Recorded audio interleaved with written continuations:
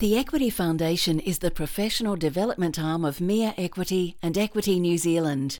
Each year, the Equity Foundation delivers more than 100 masterclasses, workshops, film screenings, in-conversations, international scholarships and on-set internships free of charge for Equity members. We give our thanks to our principal sponsor, Media Super.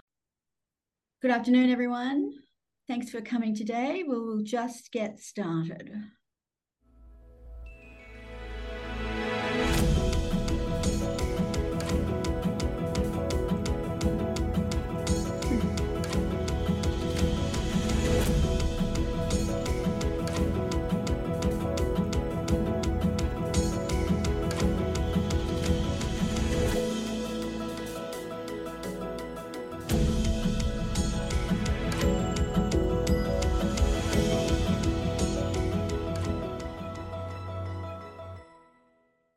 Well, again, good afternoon. As you know, my name's Alex Jones and I'm the Program Manager of the Equity Foundation. And today I have the very great pleasure in introducing our special guests, Camille Friend and Cessalee Stovall. Before we commence, I would like to acknowledge the Gadigal people of the Eora Nations and pay my respects to all the traditional owners of country and all throughout our country, and recognise their continuing connection to land, waters and culture, and that this always was and always will be Aboriginal land. And we pay our respects to elders past and present. As always, I want to take a minute to thank the Equity Foundation's principal sponsor, Media Super. Media Super has supported the foundation since our beginning in the early 2000s. They are your industry super fund and they can help you with your superannuation and provide you with financial advice. And they're fully equipped to assist you, so don't hesitate to contact them. And if you don't have the contact details, just double check with me. Now, just a quick notice or a reminder of the pilot scheme that the foundation has started in Sydney. It's about taking the stress out of self-testing for Equity members. Every Monday, our self-test studio in Redfern, Sydney is staffed with a professional camera operator and a reader.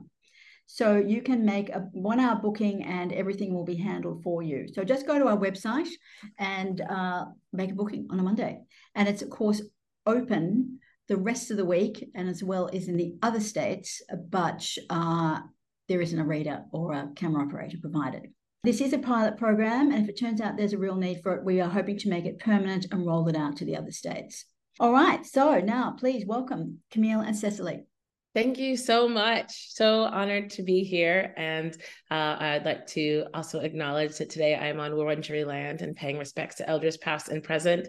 My name is Cessalee Stovall, and I am so honored to be introducing you all to the amazing Camille Friend.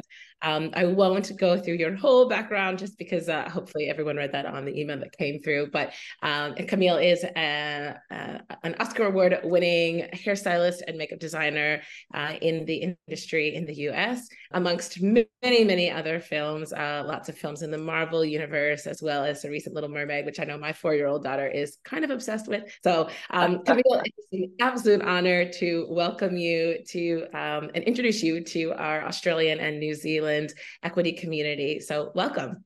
Thank you so much. Thank you guys for taking time out of your day to hang out with us and have a little chat. Absolutely.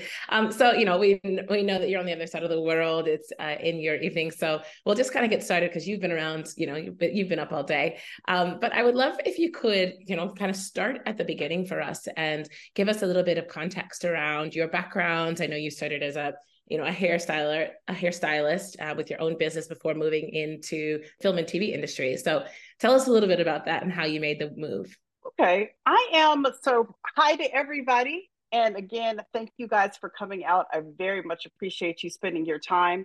And, you know, I just want everybody to come with the open heart and just know that none of this is a personal attack on anyone.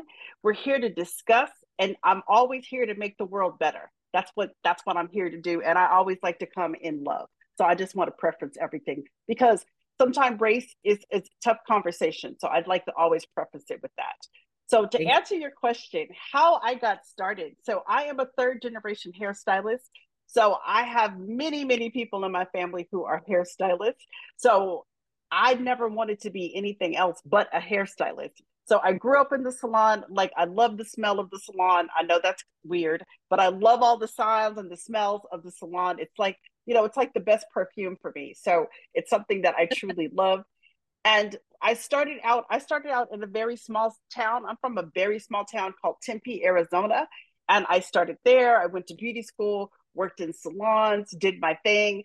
And then I fell in love, haha, came to LA. You know how long that lasted, probably about 5 minutes.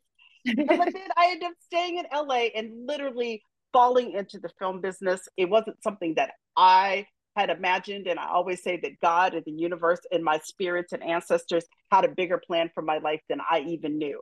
So literally falling into the film business, one of the first movies I did, I went and they were like, this movie's turning union. I'm like, what's the union? What are you guys talking about? I don't know what you're talking about.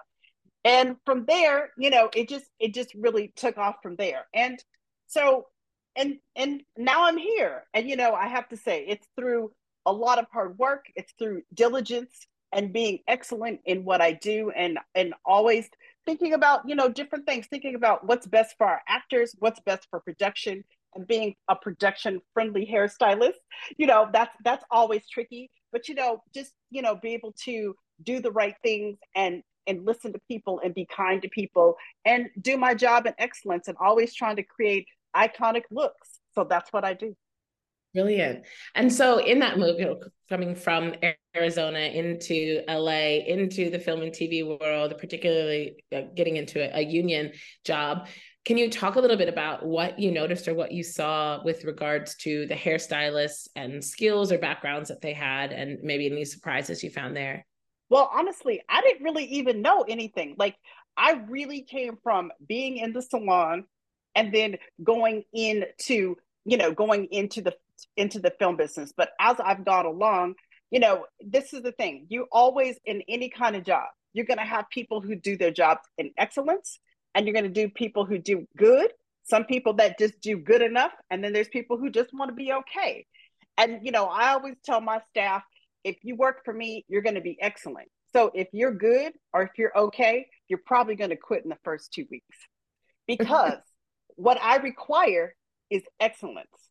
And if you're not here to be excellent, if you're not here to be great, if you're not here to, like, I always think about like making iconic characters. And bottom line is, I always say this to people, and also people work for me, we are here to serve. My mantra is, how may I serve? So when I walk in the trailer in the morning, it's how may I serve? Because that's my job, to serve. Yeah. Did you find, especially in those early years, okay, you show up, you're there to serve. Were you often the one who was sent to work on people either with textured or curly hair? Because of course, especially like originally when I started out. So the 6 degrees of separation is, I started on a movie called A Thin Line Between Love and Hate. That's the one that went union. So from there was a lovely woman. Her name is Simbi Kali. Simbi Kali said to me, I did this pilot for NBC and they said that I could bring a hairstylist to do me. And I was like, okay. So who knew? I go to the law to go do Simbi Kali, went to go do Third Rock from the Sun, and I was there to do her. And they told me that I was on a 30-day, I was on a 30-day notice, like how it was going to go or how it wasn't going to go. And I remember going home, like crying my eyes out, going home. And my best friend, God rest her soul, she's passed now. She passed of breast cancer. Kay said to me, she goes, you know what you're going to go do? I said, what? She's like, you're going to endear yourself. You're going to do whatever people ask you to do. She said, you're going to do everybody's hair. She said, you can cut. She goes, those guys, when they sit in your chair, you're going to give them the best haircut. And I'm going to tell you this. To this day, Joseph Gordon-Levitt, he will call me or text me if he doesn't like who cut his hair, and he'll be like, Cam, can you come by the house and cut my hair?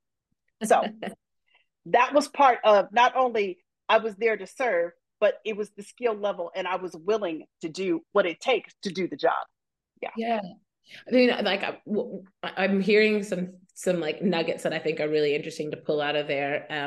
The idea that it was circumstance that got you on set in the first place, but that you sort of had to prove yourself, not only to be able to do the person's hair who you've been brought in to do, but also have the skills and capacity to do everybody else on set's hair. And I think sometimes Correct. That's you're hearing about hairstylists or people who are trying to get in, there's sort of this double standard that it's okay if you don't know how to do everyone's hair because we can bring in a specialist for that. But if you are a specialist and you get there, you have to be able to do everybody's hair, or else we only have value for you when there's somebody with textured hair or curly hair. Right, right. Yeah, that's no, I mean, 100%. That definitely goes on, and I'll tell you what really has been very interesting and challenging, as you know, and this is something that we're still working out here, is if people come in as a specialist, they should be paid as a specialist. They should also get, like, they should have a title, they should have equity, not just come in as a hairstylist or a makeup artist. They should have equity in the department, because what happens is people can do a lot of different jobs, but all they have is hairstylist, or makeup artist, They don't have any equity in the sense of they're not department head, they're not a key, they're not like a third. So those are things that we are still working on internally to change for people. Yeah. So flipping that from the hairstylist, I guess, to the artist, you know, I think it's probably, depending on who's in the room today and who's joining us, it's quite often, I mean, I'll say it for myself, that I've gone to be on set and you sit down and you know, cross your fingers as you're walking into the trailer that there's going to be someone who doesn't look at you with the face that you know you get when you come in with your natural hair. You know, talk a little bit about maybe what you experienced maybe in those early days when you were on set, seeing Black actors or actors with textured hair who were sort of expected to be able to do their own hair. Or my favorite line, which I mean, I would say probably have heard at least 30% of the time that I've walked in, "Oh, your skin is so great. You know what? We don't actually need to put any makeup on you," which, you know, is a euphemism for, "I don't know how to do your makeup, so I'm just going to tell you you look good." Yes, I'm going to tell you, and this is just sincere. On my watch, those sort of things don't happen, because I've always had a voice, and I've always tried to make sure to take care of, you know, any actors of color that come in. Not only, like you could say African American, but also if you're Native American, like, you know, like there's certain, like, even religious things that people should be aware of when actors sit in the chair. It goes across the board. So, you know, early on, I think it was, and still, I mean, it's still challenging, but early on, I think there wasn't a lot of Black hair and makeup. But, you know, succeedingly, definitely since everything that's happened in the world, it has changed a lot. The unions have really, really opened their doors and made it much more simple for people to get in, because it is a complicated process to get in. It is complicated. I don't lie to people. I don't sugarcoat it. It is. But if you stick, you know, if you stick with your agenda, if you keep going, it will happen. But definitely there are situations where I've even seen it in the trailer, where I call it, you know, the head pat you on the head. And I remember I had to tell a young lady, this young man is not a dog, and he is not your child. So you don't have a right to pat him on the head. You pat him on the head because you don't know. So I always take those as teaching moments. So those are moments where I could say in the trailer, okay, let's break down what this hair texture is. Let's break down the product. Let's break down on, you know, how to do it. So I think that's what's really important in this. Also, I think as a department head, you have to make better choices, in the sense of, a lot of people pick their friends. And I'm going to tell you, I think one of the worst things you can do is hire your friends, for a couple of reasons.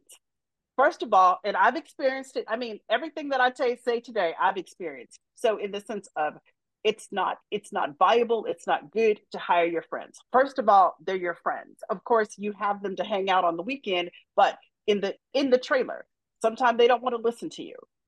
They don't want to work as hard as you want them to be. Like, there's no. So I hire people who are there to work. And if you happen to be my friend, that's great. But hiring the right people for the right job is important. Instead of hiring just, and even producers, just hiring whoever, you need to hire what the needs are of the actors that are in and who are in the production. That's really, really important. Sure. So, all right, I guess on that idea of hiring, you know, we've kind of talked about why it's so great to have representation of people who are familiar with hairstyles, but the reality is, and I'm sure, you know, the folks who are the producers and all the production coordinators will say that the reality is we actually have to use who we have. And particularly being in Australia or New Zealand, where there are so few practitioners in general who know how to deal with textured hair, sometimes we've got to use what we've got. So I'm curious if you have any thoughts or tips for people who are already in the roles to upskill or to continue learning about how to, things like, don't pat someone on the head or don't say, it's so beautiful as it is. Like, how do you learn that stuff? Well, I think especially now what is so simple, we have the World Wide Web, we have the internet, and like you can take classes. Like I take a lot of classes on. So every major manufacturer, Redken, Schwarzkopf, L'Oreal, every major manufacturer right now has texture classes that you can look at. You can go to YouTube television, YouTube TV, YouTube University, and you can go and you can learn. Also, I tell people, if you don't understand it, get a mannequin. Get a mannequin that is, a hair type of 4A, B, or C. Like, go get a mannequin. Look at these videos. Practice, practice, practice, practice. Also, I'm just going to shameless plug, but also my company, Hairstylist. We teach texture classes. I teach you how to be a department head. Anything that you need to know, the information is out there. You just have to do it. You have to practice it. You got to look for it. And actually, in this day and age, you really don't have to look that far from it. And it's our due diligence as hair and makeup artists to, no matter who sits in our chair, we should have a scope of what we can do. So I think it's really on us as a community to be better.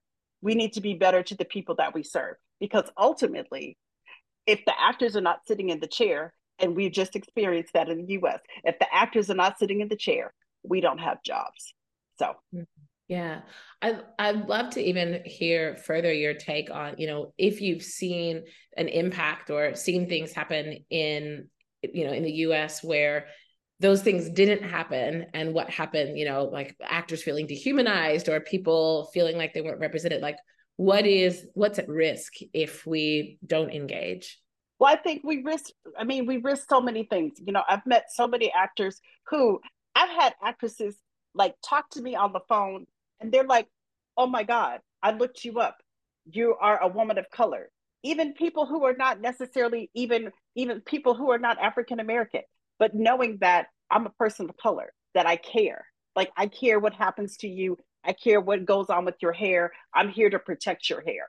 So I think consciously, that's what we all have to do. We really, really have to do. And we have to change the standard and the image. And I think, I don't know how it is there, but, some of the problems starts, culturally, in the sense of when you go to beauty schools, even in the US, do not teach about textured hair. So again, it's education, it's education, it's education. So, what you don't know doesn't hurt you sometimes, but it's good to know. So, and I call myself, I'm a very curious person. I'm nosy. So I'm always looking, I'm always seeking, I'm curious about life. And as hairstylists and makeup artists, you have to stay curious about life. There's always new products. There's always new techniques. There's always changes. So it's important that for us to stay on top of our game, like we have to know that. Like sometimes I just go to the beauty supply and walk around and I ask them, what's the hot product right now? Like, what's going on here? What is this? What is that? Just because I need to know what the new stuff, because there's stuff coming on the market all the time. So, just staying curious and exploring I think is really, really important. Yeah, thank you. I just want to shout out that I love that there are some emojis coming through as we go on. What are the emojis? That's new to me. Someone was like thumbs upping you. It was like a little bubble. Did everybody see that, or was that just on my screen? I did. No, I did too. I saw it the other day when I was on the Zoom, and I said, huh. They like you, Camille. That's what they're trying to say. As we go along, folks, feel free to drop any questions in the chat, particularly if something is in your head. We'll get to as many as we can, and I'm happy to incorporate those in my questions as we're going along. Okay, so I want to switch back to you a little bit and hear more about your background and experience. Obviously, you told us you were sort of brought in very specifically, and now your portfolio of work is quite vast. And one thing that I think is really fascinating is the Black Panther series. Obviously, that is a film that is sort of, especially the first Black Panther, is set, in Africa. So you kind of understand African hair, but Africa is a continent, as we know, not necessarily a country. And so you would have been tasked with kind of creating microcultures in this universe. And then obviously with the second one, creating underwater characters and all kinds of things. So I want to hear about your experience kind of defining and developing culture, particularly ones that are made up. Well, I'm going to say this. In designing hair, I call it the world is my oyster. So, it's like you can go from left to right, right to left, but I'm going to say this about the first Black Panther. The first Black Panther was really how I designed it. It was in 3 parts. So I thought about, what is traditional African culture? So you have your traditional. Then one part, you have your modern, which I call Afrocentric. You have that. And then the third component was your Afro punk. So that was the 3 components that how I designed the first Black Panther. And going into Black Panther, the first one, like we had a lot of time. Like they gave us a lot of prep. We had a lot of prep time.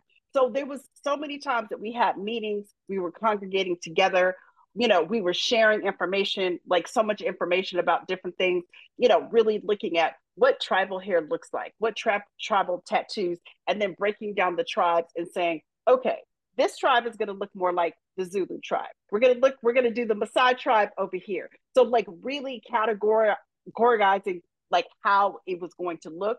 And then, really getting into the execution. And one thing, like I said, I do a lot of teaching. And, one thing I'm going to say, and I'm going to call it the Black Panther effect. When we started Black Panther, even hair like what I'm wearing wasn't easy to find. So anything that was a 4A, B, or C, forget about it. Like you were not finding it. So everything was like, I always say that was a labor of love because we worked so hard. On the second one, we didn't work as hard because honestly, the Black Panther effect has happened because it was hair. Like there's hair of all textures, shapes, colors, length. So it was a different experience in that sense. So, just deciding early on Black Panther that I was going to do natural hair. It's not going to be no blow drying and pressing and curling. We weren't going to do that. And Ryan Coogler was the one who said, yes, Camille, let's do it. And I was like, are you sure? Are they going to come get us for this? But, as we know, the movie turned out very successful. And, in order for us, I call Black Panther really is my love letter to Black hair and to Black people. And that's what it really is. And I think that message came across so strongly, especially in the first one, because it just hit the world as a juggernaut. And some movies, and you guys understand this, some movies, sometimes it's about timing. What's going on in the world, what's going on in the atmosphere, all the even political things, what is going on in the world that's moving. So that's sometimes how a movie hits. And Black Panther is one of those phenomenons that hit, that's how it hit. So. Yeah, I think that's a really important point about the representation that we see on stage, on screen, and seeing, natural hair be beautified and natural hair be normalized as opposed to it having to be, the other or the different thing, that it's just, this is where everybody is, which is exciting. How did you advocate, especially Black Panther 1, when you're saying, the wigs weren't there, the hair wasn't there. Like, how did you advocate for what I'm assuming would be maybe a larger than initially budgeted, need to create what you needed to get the look? Well, I'm going to say this about Marvel. One thing about Marvel that I love about, and I'm going to say old Marvel, not new Marvel, old Marvel. Because Marvel has changed, old Marvel.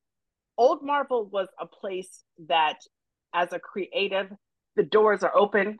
They give you the lot, the latitude and longitude to be creative, and they also give you the budget. So very important thing. Just being honest. I'm just being straight up honest. And so the beautiful thing, we had the budget to make that movie. And from the beginning, I was grilling Ryan Coogler. Are you sure we're really going to do this? Are we going to do it like that and do it like this? And also the executive producer, Nate Moore, I was like, is this really going to be tribal or is this going to be fake? And they're like, no, Camille. I'm like, we'll see. I was like, I know this is going to be cut out. And they were like, no, we're really going to do it. So, everything that happened, it turned out, again, a beautiful, beautiful movie. And Marvel is just a great place that has supported me. And I've done, I think as of now, I think I'm at 9 or 10 Marvel movies. I can't remember. And they've been a great supporter of my career and, allowing me just to play and do the things that I do. And I love playing with superheroes and, and exploring, new characters and even, new universes, like even in Black Panther 2, we got to, explore the whole Mayan and Latin community. And I was like, I wasn't nervous, but I was like, we have to do this right. We have to do this right. And no matter what culture I do, and I even did some research for another movie recently that I'm not going to do, but I helped them do the research because the culture has to be right. Yeah. But I'm just going to say that. I can't say what movie it is, but it's a big one. It's a Disney, but I can't say. But I help with the research because that's how important it is to me. It's about whoever's culture you're representing, represent them right. And, especially for me too, on the second one, when the first one was African-American children, the second one when the Latin children are, like hit me up on Instagram. We love this movie. You made us so proud. That's what it means to me, man. That's what's important. That's what's important. Yeah. So connecting that to going back to the artist, an actor sits in your chair and let's say it's not a Wakanda Forever or Black Panther, but let's just say, this is a person who is playing their own identity or playing an identity that's similar to their lived experience. How do you, as a hairstylist, I mean, you are a African-American woman, but let's say you have another African-American, let's say I'm sitting in your chair, right?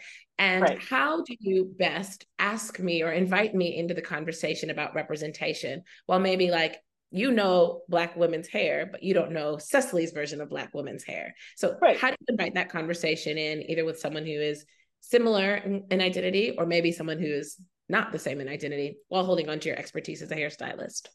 So I love that question because I'm going to refer to also in the new SAG contract. One of the biggest things that's in the new SAG contract, if you guys don't know, is about consultation. It's about having consultation. Consultation is important. You have to have it. It has to happen, period, at the end. So I would first have a consultation with you prior to you sitting in the chair. Consultation is not the day that you sit in the chair. It's like, it's 2 days, it's 3 days. And don't get me wrong, we all know production changes. I know things change, they go in and out. But collectively, so I'm going to call you. I'm going to call your assistant. Ring, ring, ring. Hi, I'm Camille Friend. I'm the hairstylist on blah, blah, blah. I want to ask you some questions about your hair. Things like, what's your hair texture? How do you want to wear your hair for this character? What kind of product do you use? Is your hair colored? Is your hair color treated? Do you wear a twist out? Do you wear a 2-strand twist? How do you wear your hair? Do you wear extensions? Do you wear a wig? What products can you use? What are you allergic to? Like, I'm going to already ask you this before you sit in my chair. Digging deeper, because I think something that people quite often don't know, particularly about Black hair or Black women's hair, but Black textured hair, I'll put it at that, is how much prep has to happen before we actually get to the chair. So, right. An example I'll take of my own life. Recently, I was going to be on set for something and they changed the day. And it's like, well, that changes my wash day. That changes my prep day because you wanted me to have a twist out. And now if I need to have the twist out on Friday instead of Monday, washing my hair on Saturday won't last that long. So now I need another wash day in the middle. There's so much stuff to go on in the background that I think oftentimes people don't know about. So is there language that you use in that 2 to 3 day in advance conversation that maybe, some of our folks who are here today might take to be a little bit more sensitive to the pre-work that happens when you're dealing with someone who has textured hair? Well, I think one of the great questions you can ask them is, how do you prep your hair?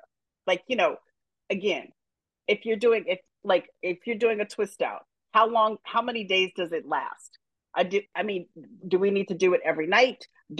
How do you maintain your hair? That's one thing you can ask people. Other thing is, I'm just going to be very honest. Black Panther is done with wigs because of certain issues. Because I watch shows all the time, especially I've been at home way too much. So I've been watching TV shows.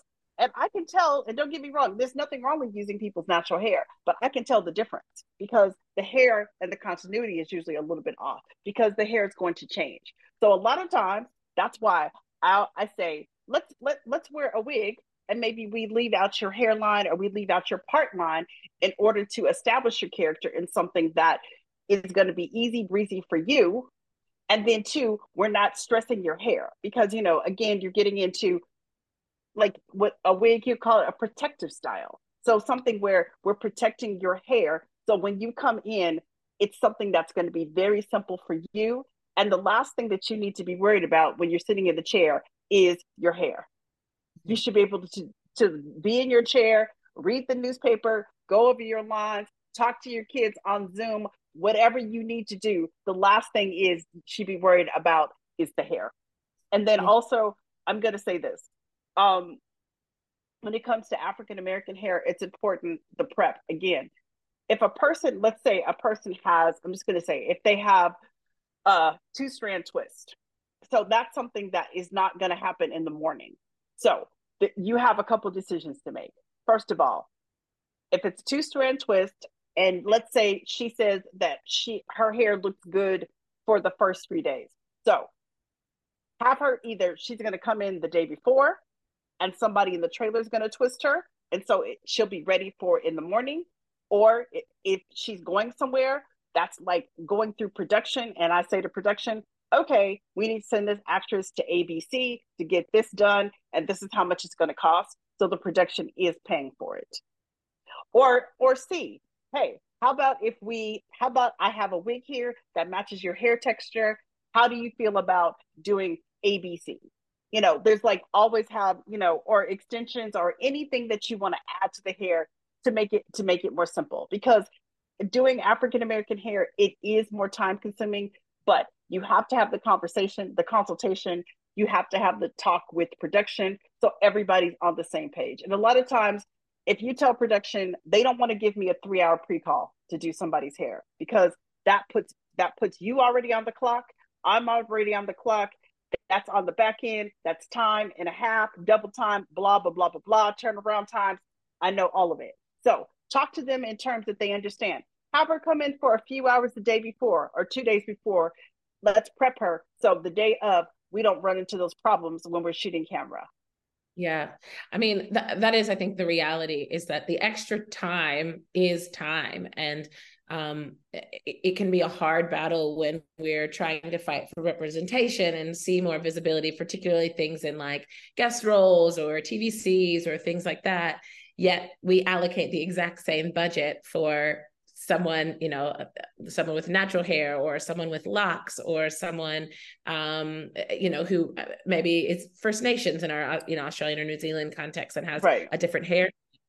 So, maybe that is a bit of a consideration that on the back end, we need to think about what that representation will require when we're trying to diversify.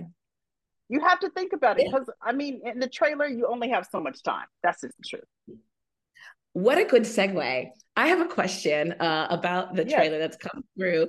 And I want to hear your take on what it's like, in the trailer. So the question is just a comment about how being in the chair is always a nice way to warm up and relax and set up for the day. So besides the fact that you were definitely confident and capable about doing what you're going to be doing to this person's hair or head, what are your favorite things that happen either like behind the scenes or in the trailer? Like what's your vibe? And also like what kind of gossip do you get as sort of the people who receive the day? I mean, I'll put it this way. Always in the morning, I'm a morning person in the sense of I like the mornings. Always come in the trailer and put on some nice music. We can put, the nice, oils going. Like, if people are oil sensitive or smell sensitive, then we don't. But, and like I just like ease into my morning. And then the other thing I do is read my sides. I read what are we doing for the day so we're prepared for the day. And then in the morning, I'm a person, I don't really eat in the morning in the sense of I've just learned over the years, just too much cold food and, cold eggs are not good for Camille. So like I've learned over the years, I do a lot of protein bars, I do protein shakes. Like this is just one thing I've learned over the years. I just don't eat a lot during the day just because it makes me tired and it doesn't make me feel good. So and especially when I'm working and I just live, but eating clean is important to me because, if you eat a stack of pancakes at like 7 a.m., by 11, you're pretty tired and you're sleeping, you're sitting on set, you're like, so, feed your body and do those things that help you in the day to be your full self. And that's part of it. Yeah. Okay, and great. Of course I hear gossip. Of course I do. But we're like a steel trap. But people, and this is what you always have to realize, because I even overhear conversations because people now are talking on their phone. They're on Zoom with their managers, agents, and I'll just be looking down because I was like, I didn't hear anything, because that's part of it. And I mean, back in the day, we used to have I had a subscription to every magazine you could think. I used to carry around like 30 magazines a month with me to set. But those kind of days are over, and I always have my iPad also there. People like to scroll sometime and do their thing. So there's a lot of things that we try to do. And then one thing people kind of like in the winter time is they kind of like a warm chair. So I always like to do a heated blanket or a throw. Just little things to make people happy. If it's an espresso or if it's a coffee or whatever we need to do, that's what we do. Well, I mean, you are Camille Friend, so I mean, it's pretty expected that it's going to be a pretty friendly environment in your room. Some of your career experience is an absolute dream. I mean, I think, being in Australia and New Zealand, we do get some really exciting big projects, but you've kind of done like heavy hitter after heavy hitter, Marvel films, Little Mermaid, Hunger Games, lots of good stuff on your resume. Are there any projects that you are just either like so proud of, or any moments or any collaborations that made you just feel like I'm in the right spot? I think throughout your career, there's things that happen that make you happy. And of course, an Oscar nomination after that was my third time.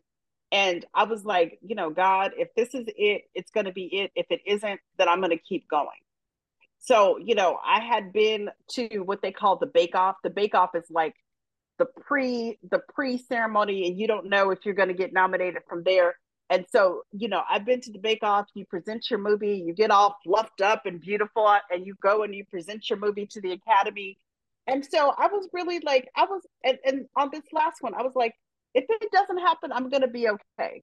So, and then they really set you up now. They send you all these emails and they say, can you have 2 cameras on you and lights? Now you have to know this is like 5 o'clock in the morning. They want you looking good.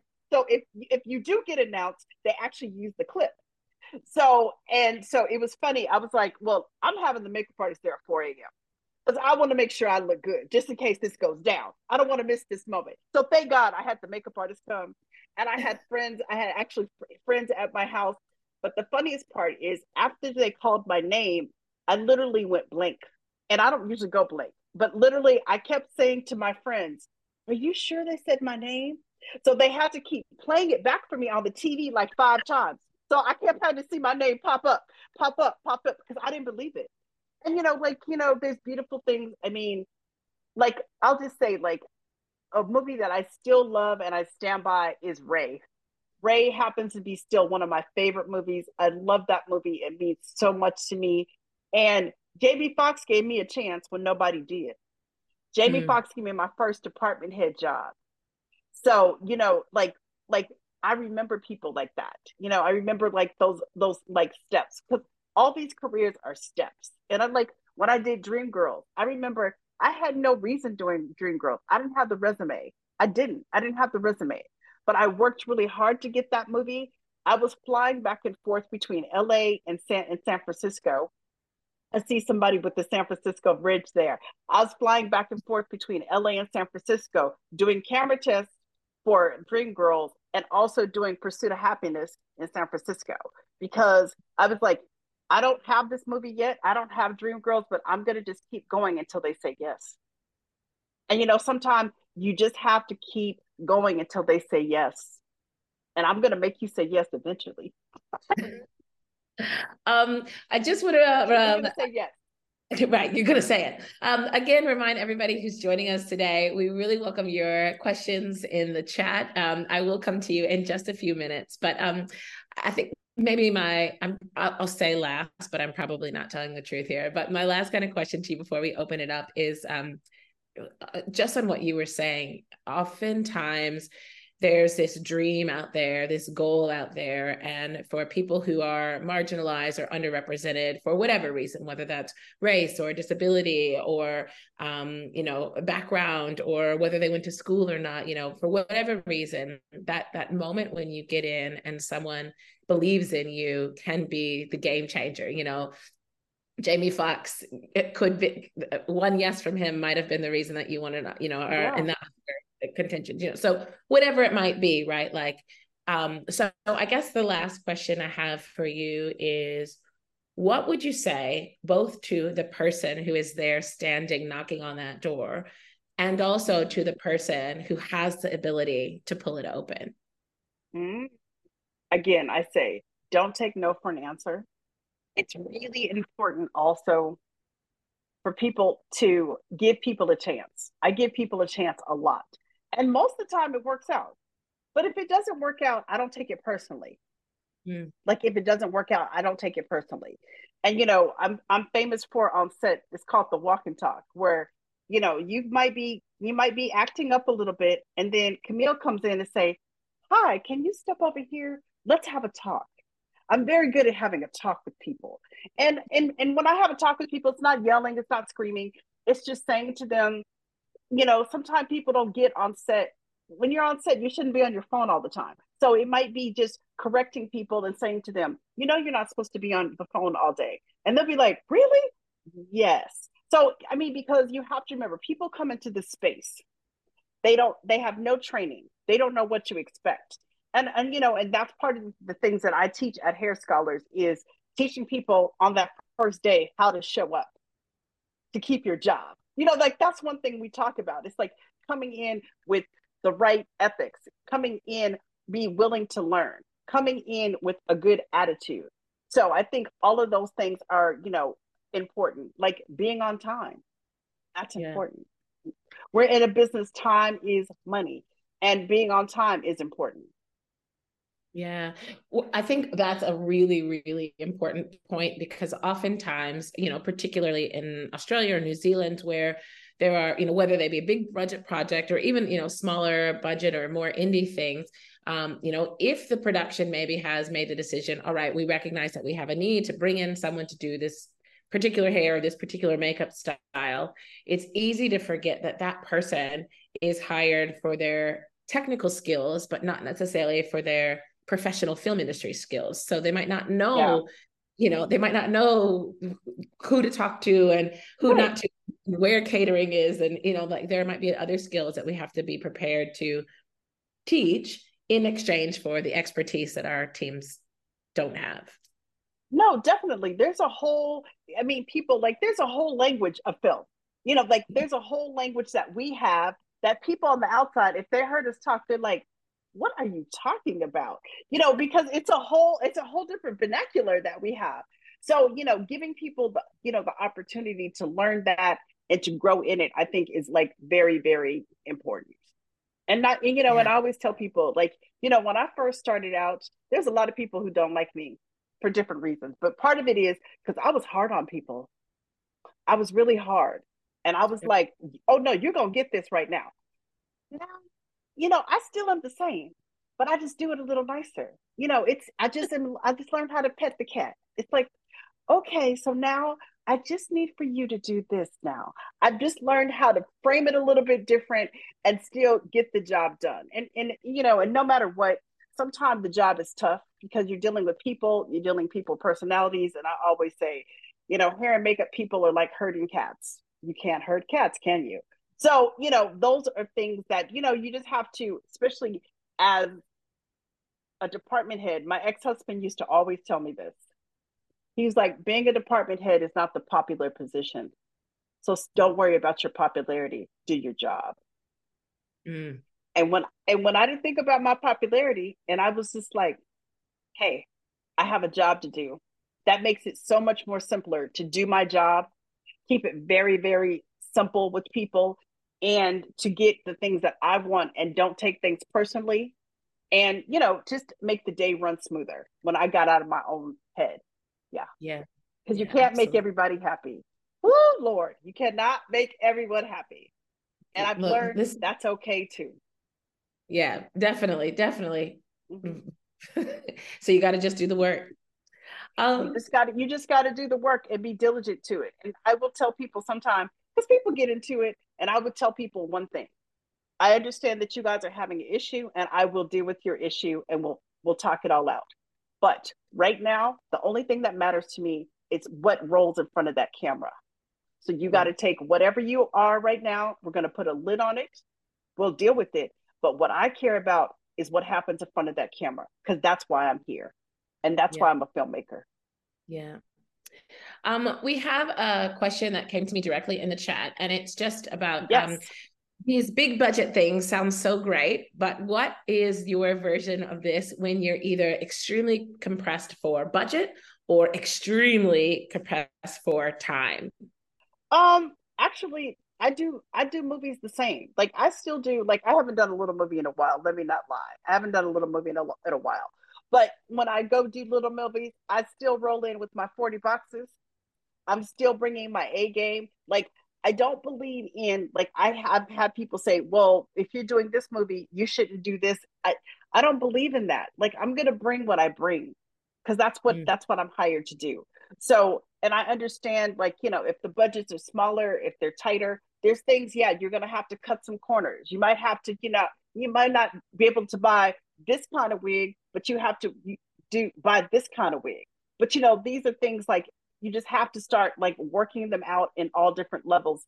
But, again, you're still so responsible to what the look of the film is and, making sure that it is what I call film quality, that we're not skimping on that. Yeah. Thank you for that. There's another question that's in the chat from Effie. Hey, Effie. The question is, hi, Effie.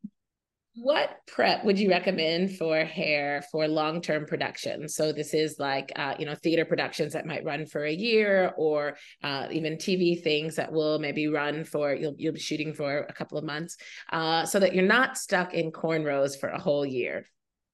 I'm sorry, Effie, you're stuck in cornrows for a whole year. I get it. I'm going to say this, and I don't cornrow people's hair because you don't have to. There's other wig wraps to do. There's other things to do, so you don't have to be going around as cornrow Sally all the time. And I get it. So, I think it's education.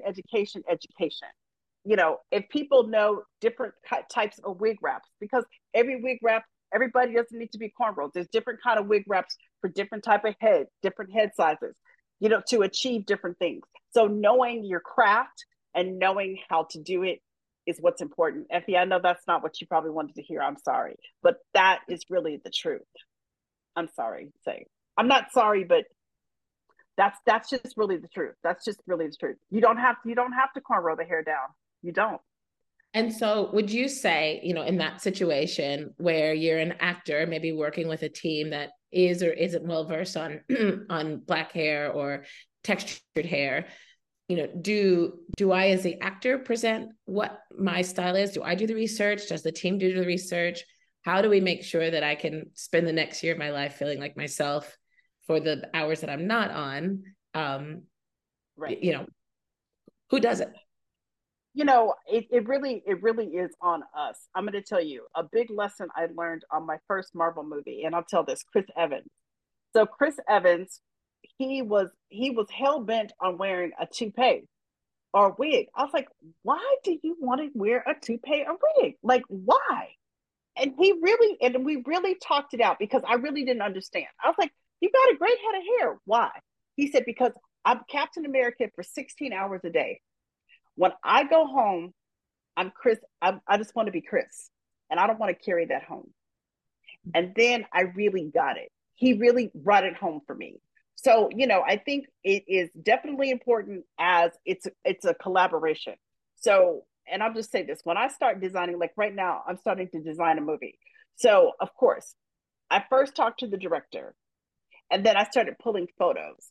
And then I talked to costume, talked to the makeup artist, and then I talked to the actor. So when I'm presenting to the actor, I present a lookbook that's totally like looks that, you know, I've already talked to the director. He has some idea. And then I'm asking them what their ideas are. Once we go through that process, then let's say we get down to 2 or 3 hairstyles that we like.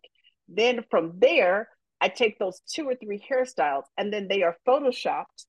Love Photoshop on the actor. So then the actor can see, okay, this is how I'm going to look. Then this is how the studio, because, you know, big movies are done. I call it by committee. I don't, you know, I'm a worker bee. So again, then the studio gets to see, oh, this is how she's going to look in this scene. And then everybody can see what, and then it's much easier to get an approval through that process. And that's just one way that I design. Yeah. You know, AI is kind of a scary thing in the film and TV world, but sometimes it can be really useful if we can. No, I mean, Photoshop has, I'm going to say Photoshop has saved me so much time in the design process because people are visual. And a lot of times you could say, well, I'm going to do ABC. And like a lot of times you could see, I've seen the director's eyes glaze over. What is she really talking about? But if I show you a picture with the actress, if I show you something, they can be like, oh, yes or no, yay or nay. And the other trick that you also can do, like when you're in production, is like, especially with Black Panthers, we did things like we have Black Panther, Little Mermaid. We have test people that come in and we test with them before we even get to the actor. Like for Halle Bailey's look, I tested that look. There was 2 girls that I tested with for a couple weeks till I got it where I wanted to, and then presented it to production and then put it on her. She didn't have to sit in the chair while I was figuring out color, texture, length, all the things. I had 2 girls that I tested with. So again, you know, even like in the first Black Panther, when we were designing looks, we had people that for each tribe that we tested with. We tested the looks, we tested the makeup, we tested the hair, we tested the wardrobe. So that was all part of the process in designing. So when the actor sits in, we're not playing games with you. We're there to do our business and we're getting you in and out of the chair because we've already worked out the kinks. Right. Yeah. There's another question that has been sent to me about what kind of jobs give you the most artistic joy? What kind of, is it, you know, what brings you joy in your work? You know, it's so many things now, but I'm going to say overall, it is the script, but it's the people. The people are what makes this job. Like, you know, the people, the connections, it's our families that we're away from 16 hours a day. Like, you know, when I go work on a Marvel movie, most of the people I've known for 15, 16, 20 years, some of them, you know, the first day, everybody's running around. Where's so-and-so? Where's so-and-so? Because we're family. So everybody's looking for each other. Let me see your grandkids. Let me see your kids. Let me see pictures. So it's always the connection of people. Because I always say this, I connect to people with my heart. So if I connect with you with my heart, then you're in my heart. And that's what it is. Yeah. We've got another question in the chat, which I think is a really big one and a great one. Hey, Sasha. So Sasha says, what would you suggest is a polite way to say to a hairstylist on set that you don't feel comfortable straightening your hair when you were cast with natural hairs, or, or vice versa? I mean, I think that's very simple. You tell people you don't like heat on your hair. And there's a lot of girls now who don't like heat on their hair. So it's flat out, I like my hair curly. And I like this certain technique. I don't know if you like, if you like finger coiled, however you like, but this is what I like, how I like my hair done. These are the steps, and I don't like heat on my hair. So please don't do that. Yeah. Yes. The change and that's very common. So it's okay to say, it's very common. And let me say this: there's Caucasian actresses who don't want heat on their hair. So it's not something that is so strange not to ask for. So it's okay. Yeah. There's another question in the chat that says, as an actor, where can I go to find the best tips to prep for my hair type when I'm on productions where I have to do my own hair? Prep. Say the question again. I just want to answer this correctly. Yeah. So where can I find the best tips to prep for my hair type when I'm on productions where I have to do my own hair? Honestly, I still say YouTube TV. YouTube, we call it university. There are so many women on there doing their hair, practicing, doing things at all different levels. You can watch tutorials, and there's so many things you can learn about. I mean, everything from A to Z. I say go on there, start watching, and it will actually help you learn how to do certain things. Definitely. I've been in situations in the past where I've been booked for something, and my agent is wonderful and knows that the very first person I want to talk to is hair and makeup before we go any further. And oftentimes they'll send me someone and I'll say, great, what's the look? What's the plan for this character? And sometimes I'll send a picture of my hair curly, a picture of it slicked back, a picture of it with a twist out, and I'll say, which one are you planning for?